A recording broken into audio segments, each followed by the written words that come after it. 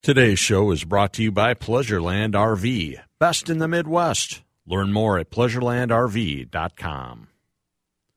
WCCO Outdoors on News Talk 830 on this Sunday, April 23rd. Welcome, everybody, to the broadcast. I am Rob Drieslein, and we are live at WCCO Radio Studios until the top of the hour. Lots of some fun content coming at you.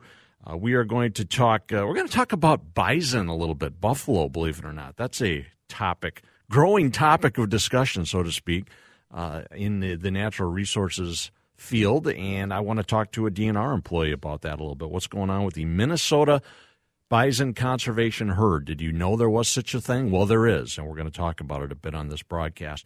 That'll be at 5:30. In between, the grand legend himself, Ron Schara, is going to join us here in about 10 minutes or so. Last week, we had Mark Strand on for a few minutes. We talked about turkey hunting, but Mr. Schara has forgotten more about turkey hunting than most of us will ever know, and he's agreed to join us for a segment today. I want to talk to him about turkey populations in general. He's seen the great rise of turkey populations across the region, and maybe turkey populations plateauing. Some folks may be saying even declining a bit. I want to get his take on that a little bit. We'll talk some tactics. Also, as reported here 2 weeks ago, Governor Tim Walz, this has been everywhere the past 48 hours, that Governor Tim Walz will not be at the governor's fishing opener on May 13th.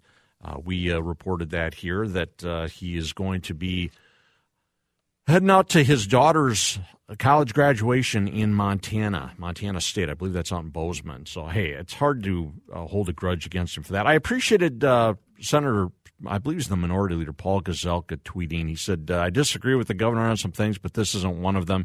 You only have so many big events in kids' lives. Make the most of them.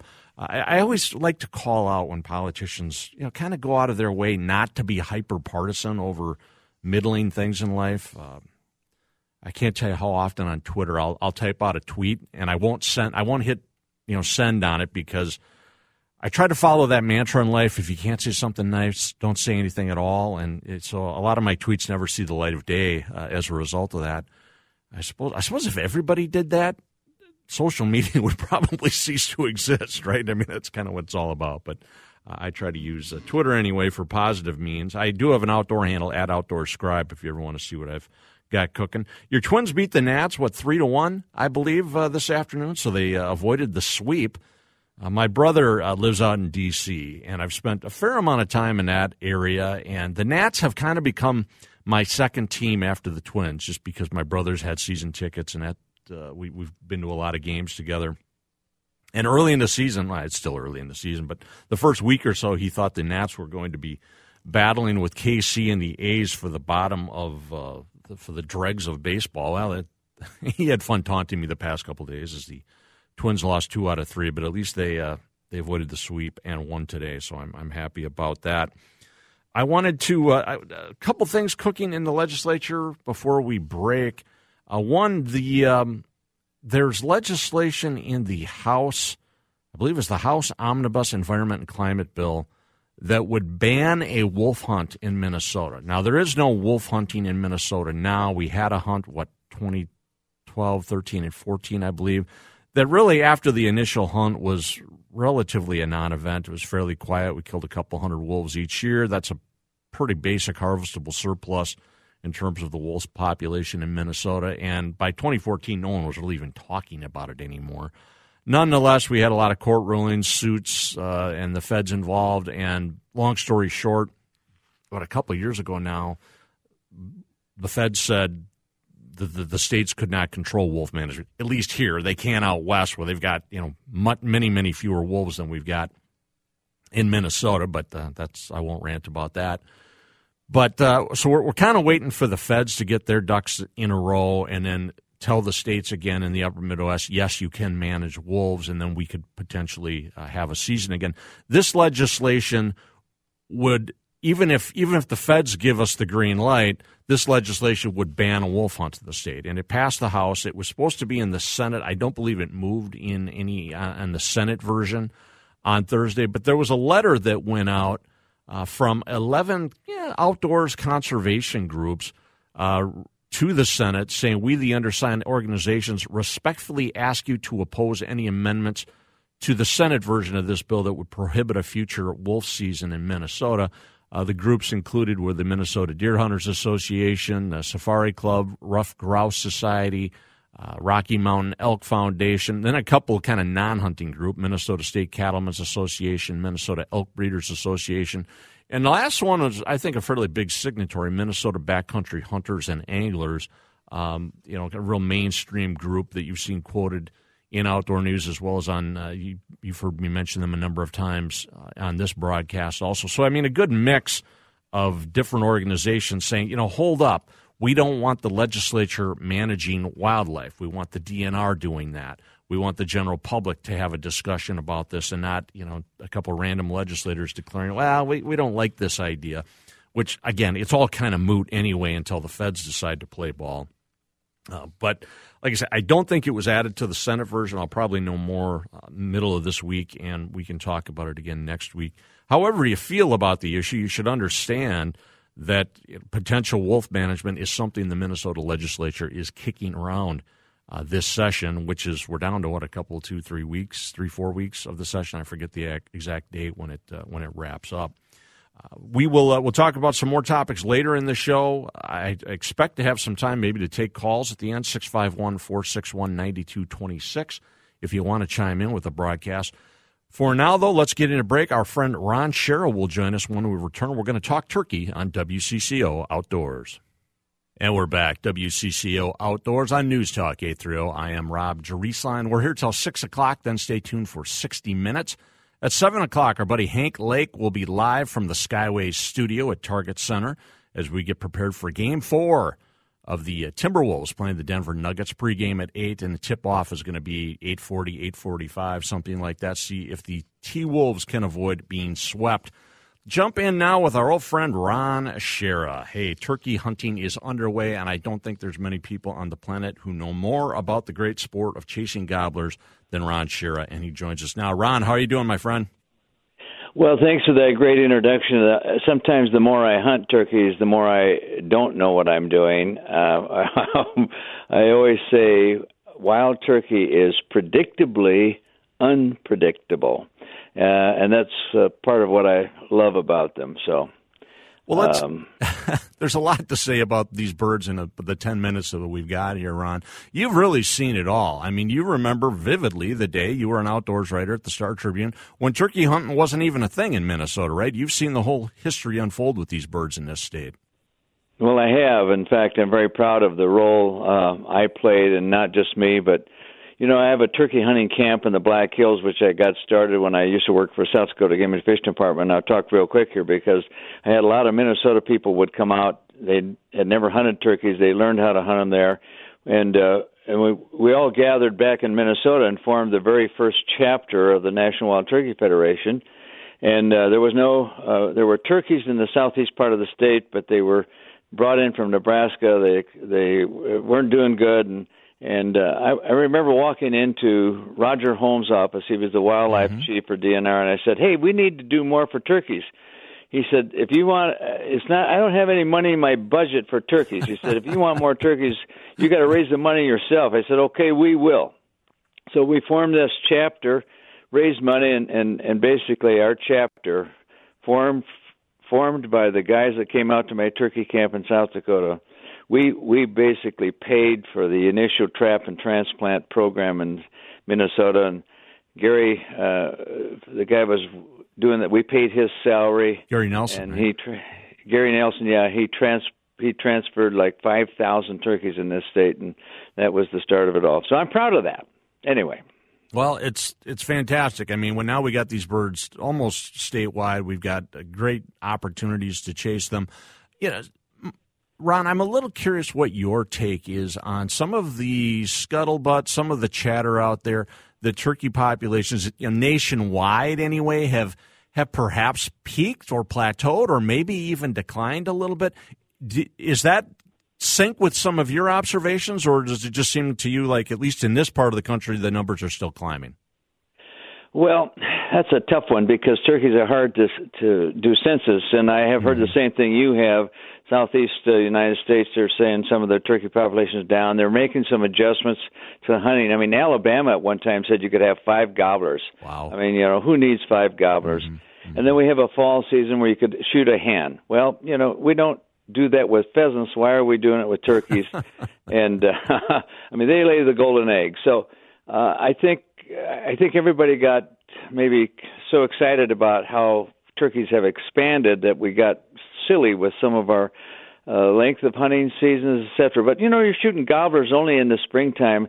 Just like hunting pheasants, you're just shooting a rooster bird, so you're not making any impact on the population theoretically. So, but yes, I've heard that. I actually wondering about the bird disease that's been hitting ducks and our domestic turkeys.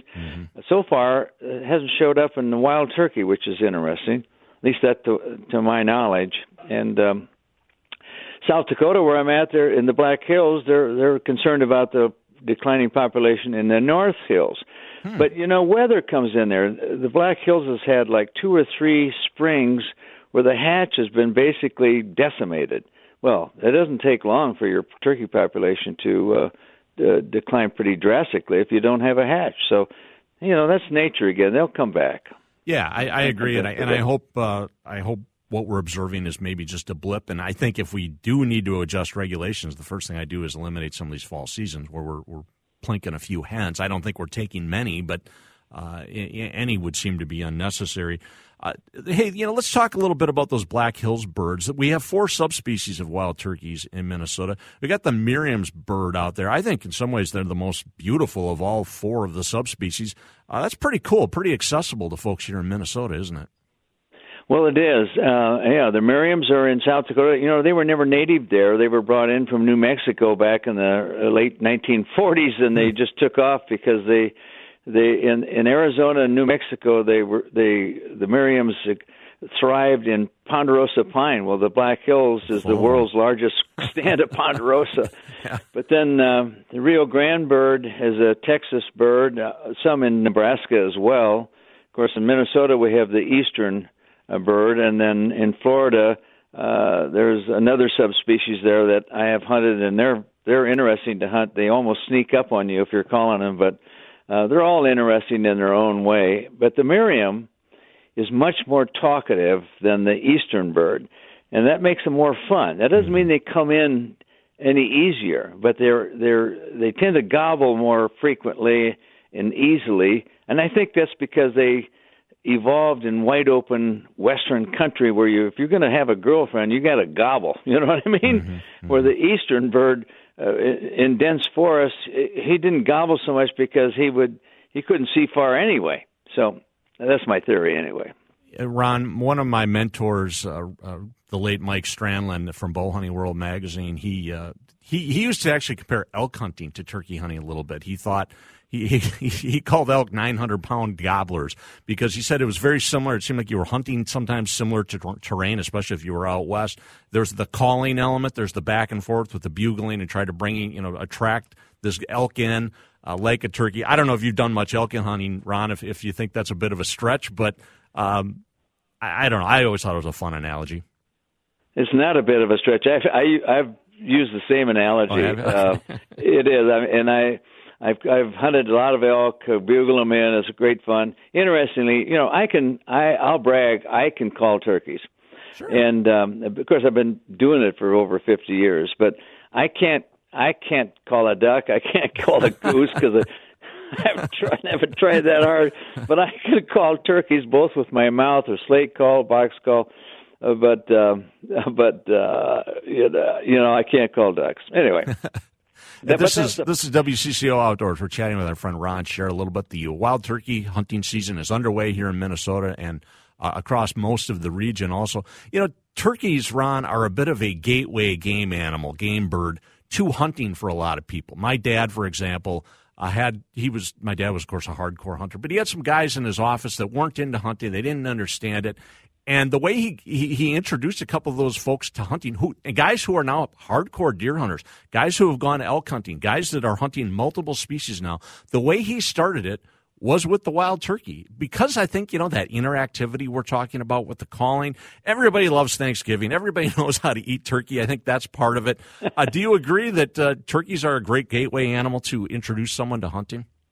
Well, it's about as addictive as you can get. I mean, it's so addictive, especially if you hear one gobble. You may not even see them, but if you hear them gobble, you're addicted. Where deer hunting, you might not see anything for 3 days, but you'll hear a gobble, and that's the addictive part. I took Bud Grant on his very first turkey hunt, and that was in the Black Hills. He got immediately addicted to turkey hunting. Because he told me, I like that because I like to hunt things that come to me instead of having I have to go after them. Sure, absolutely. Yeah. We're talking with Ron Schara from, and by the way, you can check out what Ron's got cooking at mnbound.com. Any, inspiring words, Ron, I guess, for a young hunter out there, or, maybe someone who's not familiar with hunting? There's a lot of ways to access these birds, right? They're a public land bird, right? You can access them public lands. And there's a lot of mentoring programs out there, I think. We should mention that with the DNR and other groups that want to encourage folks to give turkey hunting a try, right? Well, the amount of information that's out there now, Rob, is so abundant, YouTube and whatever. But I notice on Facebook, I belong to some, turkey hunter web group or whatever. There's a lot of questions that people ask. I go, you haven't done your research here. You're taking. So my advice would be learn as much as you can about the bird. Go on YouTube and learn about calling them and some of the basic things, and then do some advanced scouting. Check around, get some private land too. Don't be afraid to ask landowners. A lot of landowners, they won't let you hunt deer, but they'll let you hunt turkeys. Yeah. Because they don't want you to take that giant buck, but they'll let you take a gobbler because there's always more gobblers. So right. It's a great bird. And then make sure your shotgun's patterned tightly. So you got to shoot him in the neck and the head. If you shoot a turkey in the body, chances are he's going to end up being coyote food because you won't get him. Right. Yeah, you're using a shotgun more like a rifle when you're turkey hunting, and less like a traditional, wing shooting shotgun. Final couple questions here, Ron. Have you been out yet this year? Have you been to the Black Hills? You dropped a beat on a gobbler yet in 2023? I'm going to the Black Hills on Friday, as funny as you would ask, and then I'll come back and probably hunt turkeys later in May in Minnesota. I'm not an opening day turkey guy. In fact, sometimes I think the turkey hunting actually gets better later. You got to follow their breeding cycles. And there's a time when I don't care how good a turkey caller you are, you're not going to call him in because he's got girlfriends with him. He's not going to leave him for you. And so you can get really frustrated. But that's all part of their breeding cycle. So once you kind of figure the breeding cycle, I try to go when now he's had some girlfriends, but they've left him to nest, and now he looks around and says, I'm very lonely here. I'm still anxious to get it on in the woods, and then he hears you chime in, and he go, oh, there's a hot one. So that some stuff like that. But I was going to say, back to the shotgun, Rob, I put a 1 and 2 power scope on my shotgun. Mm-hmm. It's the best way to go. Yeah, absolutely. Really good advice there. Well, I just want to point out, there's a lot of turkey hunting left. You've got some folks that think, gosh, if I can't go out during the A or B season, we're in the middle of the B season right now, well, it's not worth it. But to Ron's point, some of those later seasons are just as good. I think we've got hunting almost till the end of May. You can buy an over-the-counter tag now. We talked about the liberalization of the hunting, and that's been really handy for spring for guys who or gals who traditionally were like they couldn't maybe set aside a whole week. Now they're like, hey, I got a weekend. I can go turkey hunting. They can go and buy that over-the-counter tag. Ron, we're out of time, but hey, just one last plug. You're the president of Minfish. You guys had the great auction this past week. Any inspiring words you want to say about Minfish as we wrap up the legislative session? Well, we're not done with the legislature. We're waiting to see what happens with our request to get some money for public accesses and fish hatcheries. The governor is on our side. That's a big hammer. Mm-hmm. The Senate hasn't got their thing in there, but we're not going to go away, and we're representing anglers, which is something that we people who love fishing haven't had. So that's what we're trying to do. Well, thanks for all you're doing with that organization and everything else. Ron, thanks a lot for joining us, and have a great week. Safe travels to the hills. Thank you, Rob. All right, take care, my friend. Ron Schara, check out what he's got cooking at mnbound.com. Let's break. We are going to chat with the DNR employee a little bit about bison in Minnesota. Should be a fun segment. Don't go away. More WCCO Outdoors after these messages. Welcome back, everybody, to WCCO Outdoors, AM 830. Rob Drieslein returning with you for another segment. Hey, I would like to talk now about a really important animal, a big game animal, frankly, the biggest game animal, you might say, in North America, but one we rarely talk about, but that we have here in Minnesota in a few small herds. I'm talking about the good old American bison. And to chat with us about that a little bit now is Molly Tranel Nelson with the Minnesota Department of Natural Resources. She's the Regional Resource Specialist out of New Ulm, and we're going to talk about the Minnesota Bison Conservation Herd.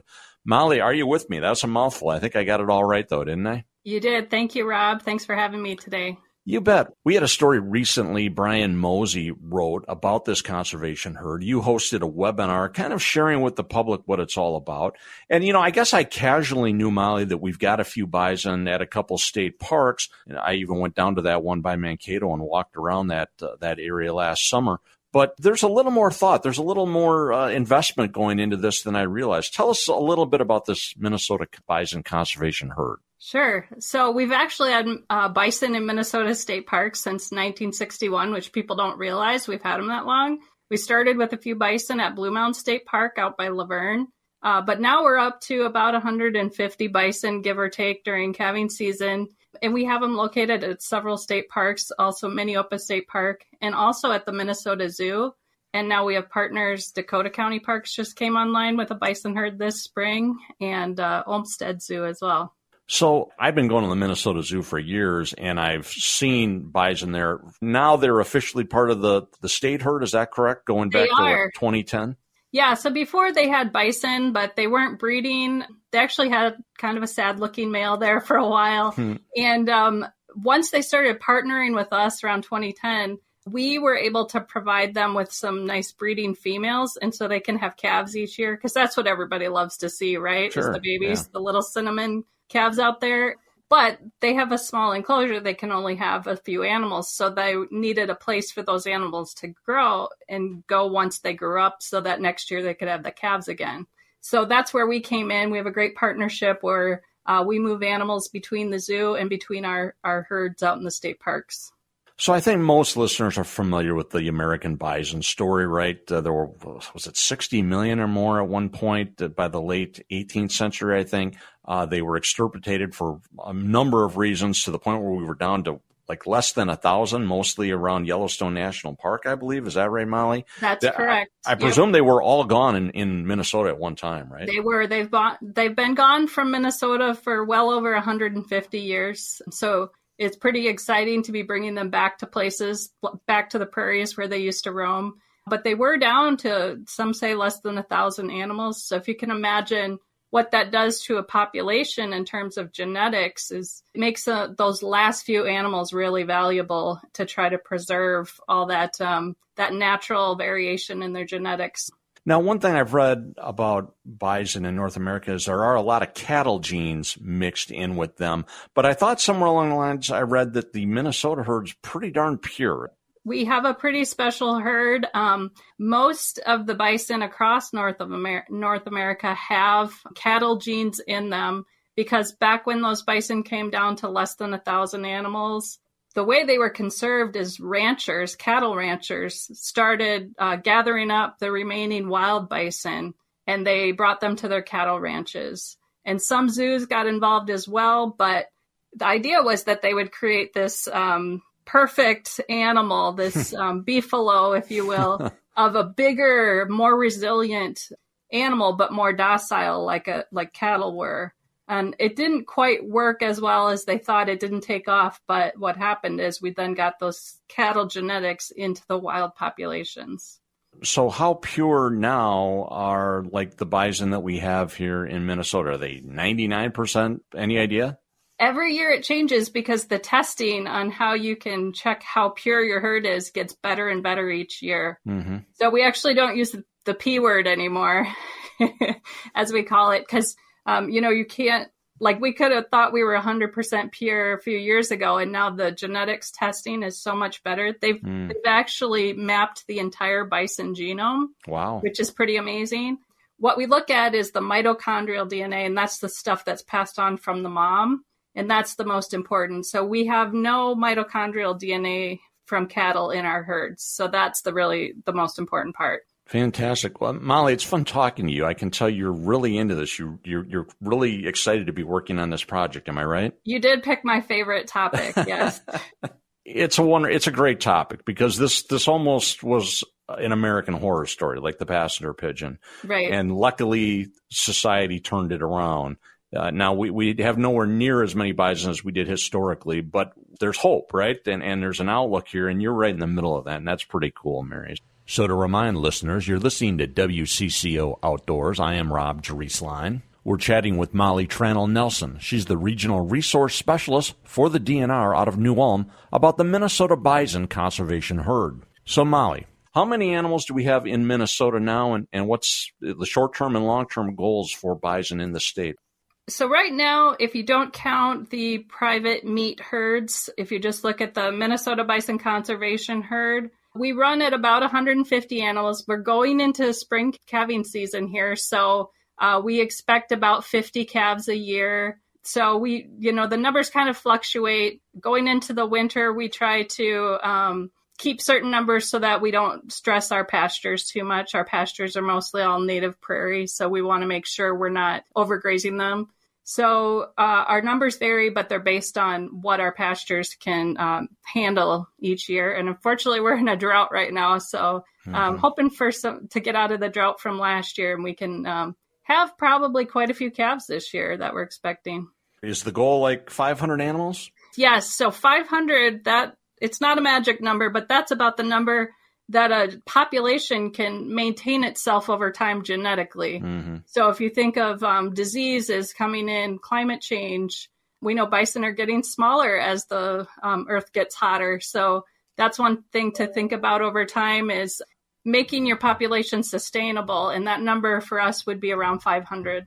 And also perhaps expanding the number of sites where we keep bison in the state? Exactly. Yeah. Our state parks are rather small in terms of the space bison need to roam. So we can only have, a few hundred animals at our different parks. So we're looking with partners and other areas where we can expand herds. And sometimes it's just expanding by 5 animals at a zoo, but each little bit help. Eventually, we'd like to, with all of our partners, to get to that magic 500 number.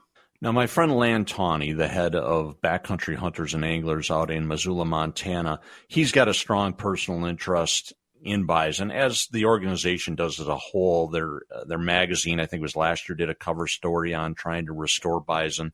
Lan talks a lot about, we've done a lot to restore all these other species in North America, elk, white-tailed deer, wild turkeys, you name it. But he said we're missing the top of the pyramid, in his opinion, and that top is, our biggest, grandest, all-American animal, the bison. And he says that needs to be a priority. He is citing, and I'm getting press releases from BHA pointing out that there's some federal money that's come down to try to help restore bison gradually. Can you speak to that, those federal dollars a little bit? Could those help Minnesota's efforts? Yeah, and that's a good point. The bison became our national mammal, I think, around 2016. So what better animal to bring back, right?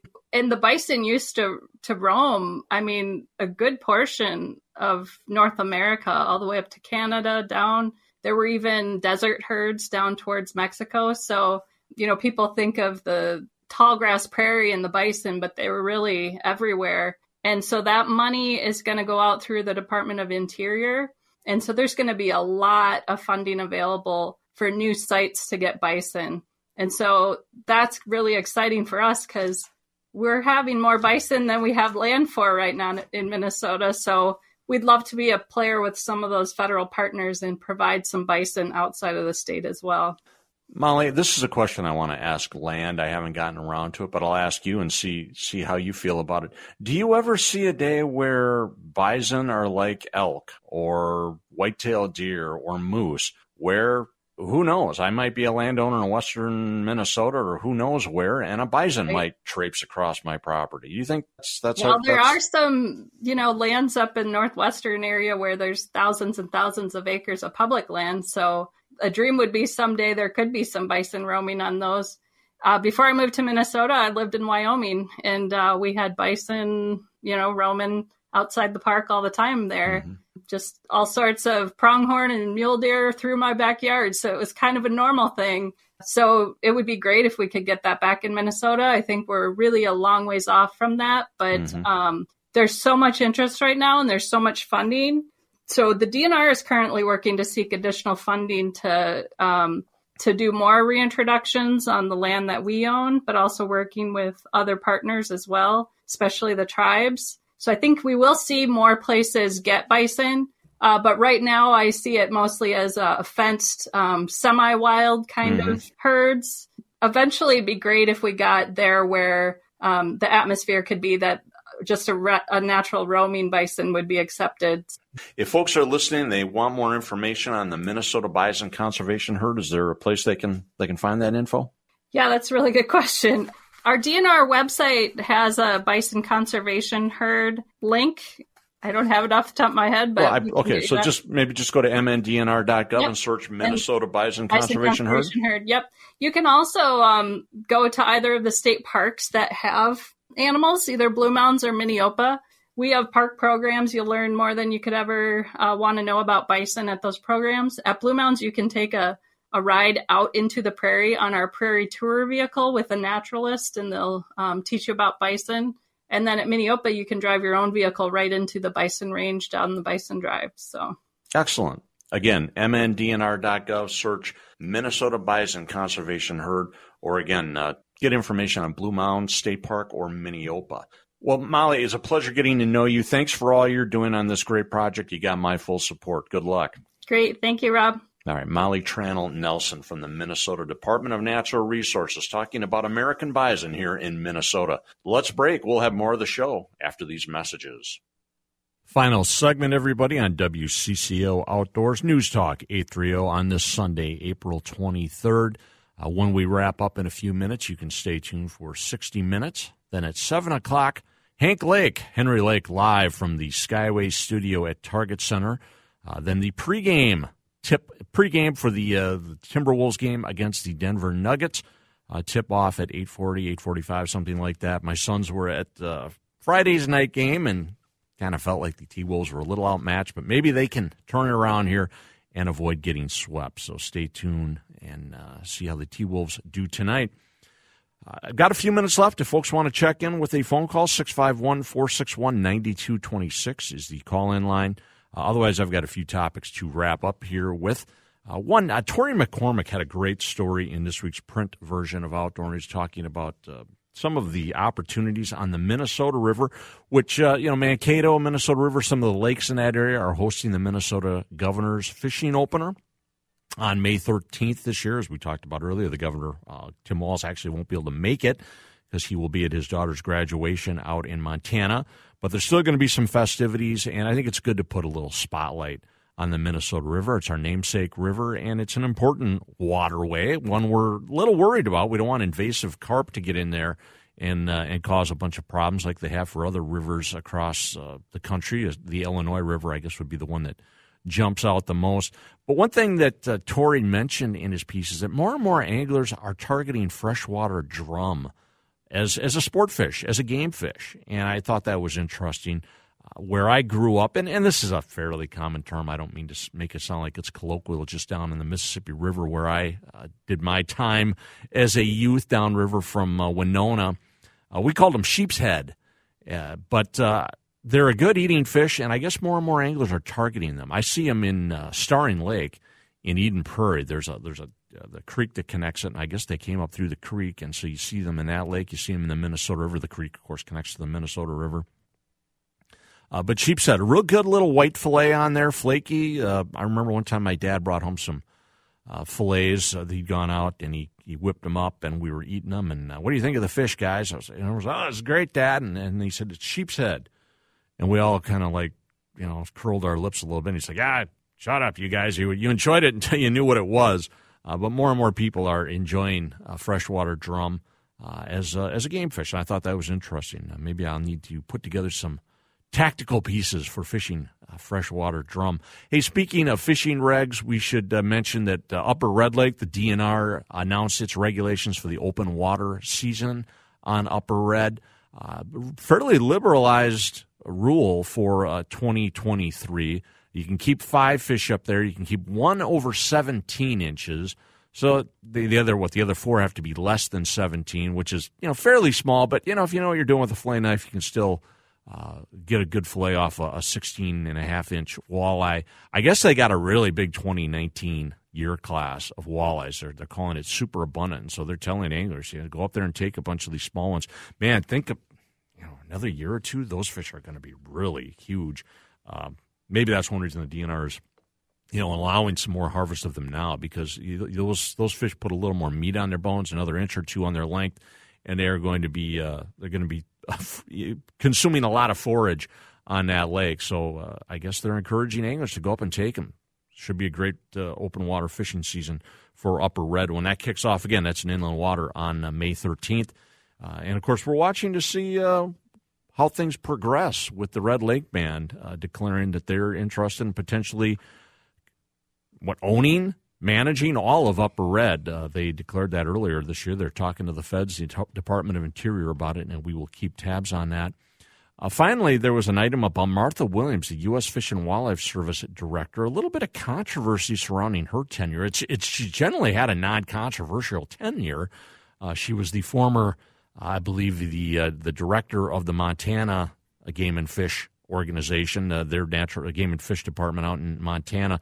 But some folks saying, well, she doesn't have enough of a resource background. She doesn't have like a degree in biology like we sometimes like to see our U.S. Fish and Wildlife Service directors possess. She came up as an attorney with the agency, the Fish and Wildlife Service, before running that Montana group. I think she's pretty darn competent from what I've seen, and I'm a little surprised to see some of the backlash toward her. We've certainly seen other Fish and Wildlife Service directors who, in my opinion, were significantly less qualified than Martha Williams. But that's another one we'll keep tabs on. Hey, I am out of time. I appreciate all the listeners. I appreciate the great guests, Ron Schara, as well as Molly Tranel Nelson. I hope everybody has a great week out of doors. Rob Drieslein signing off for WCCO Outdoors.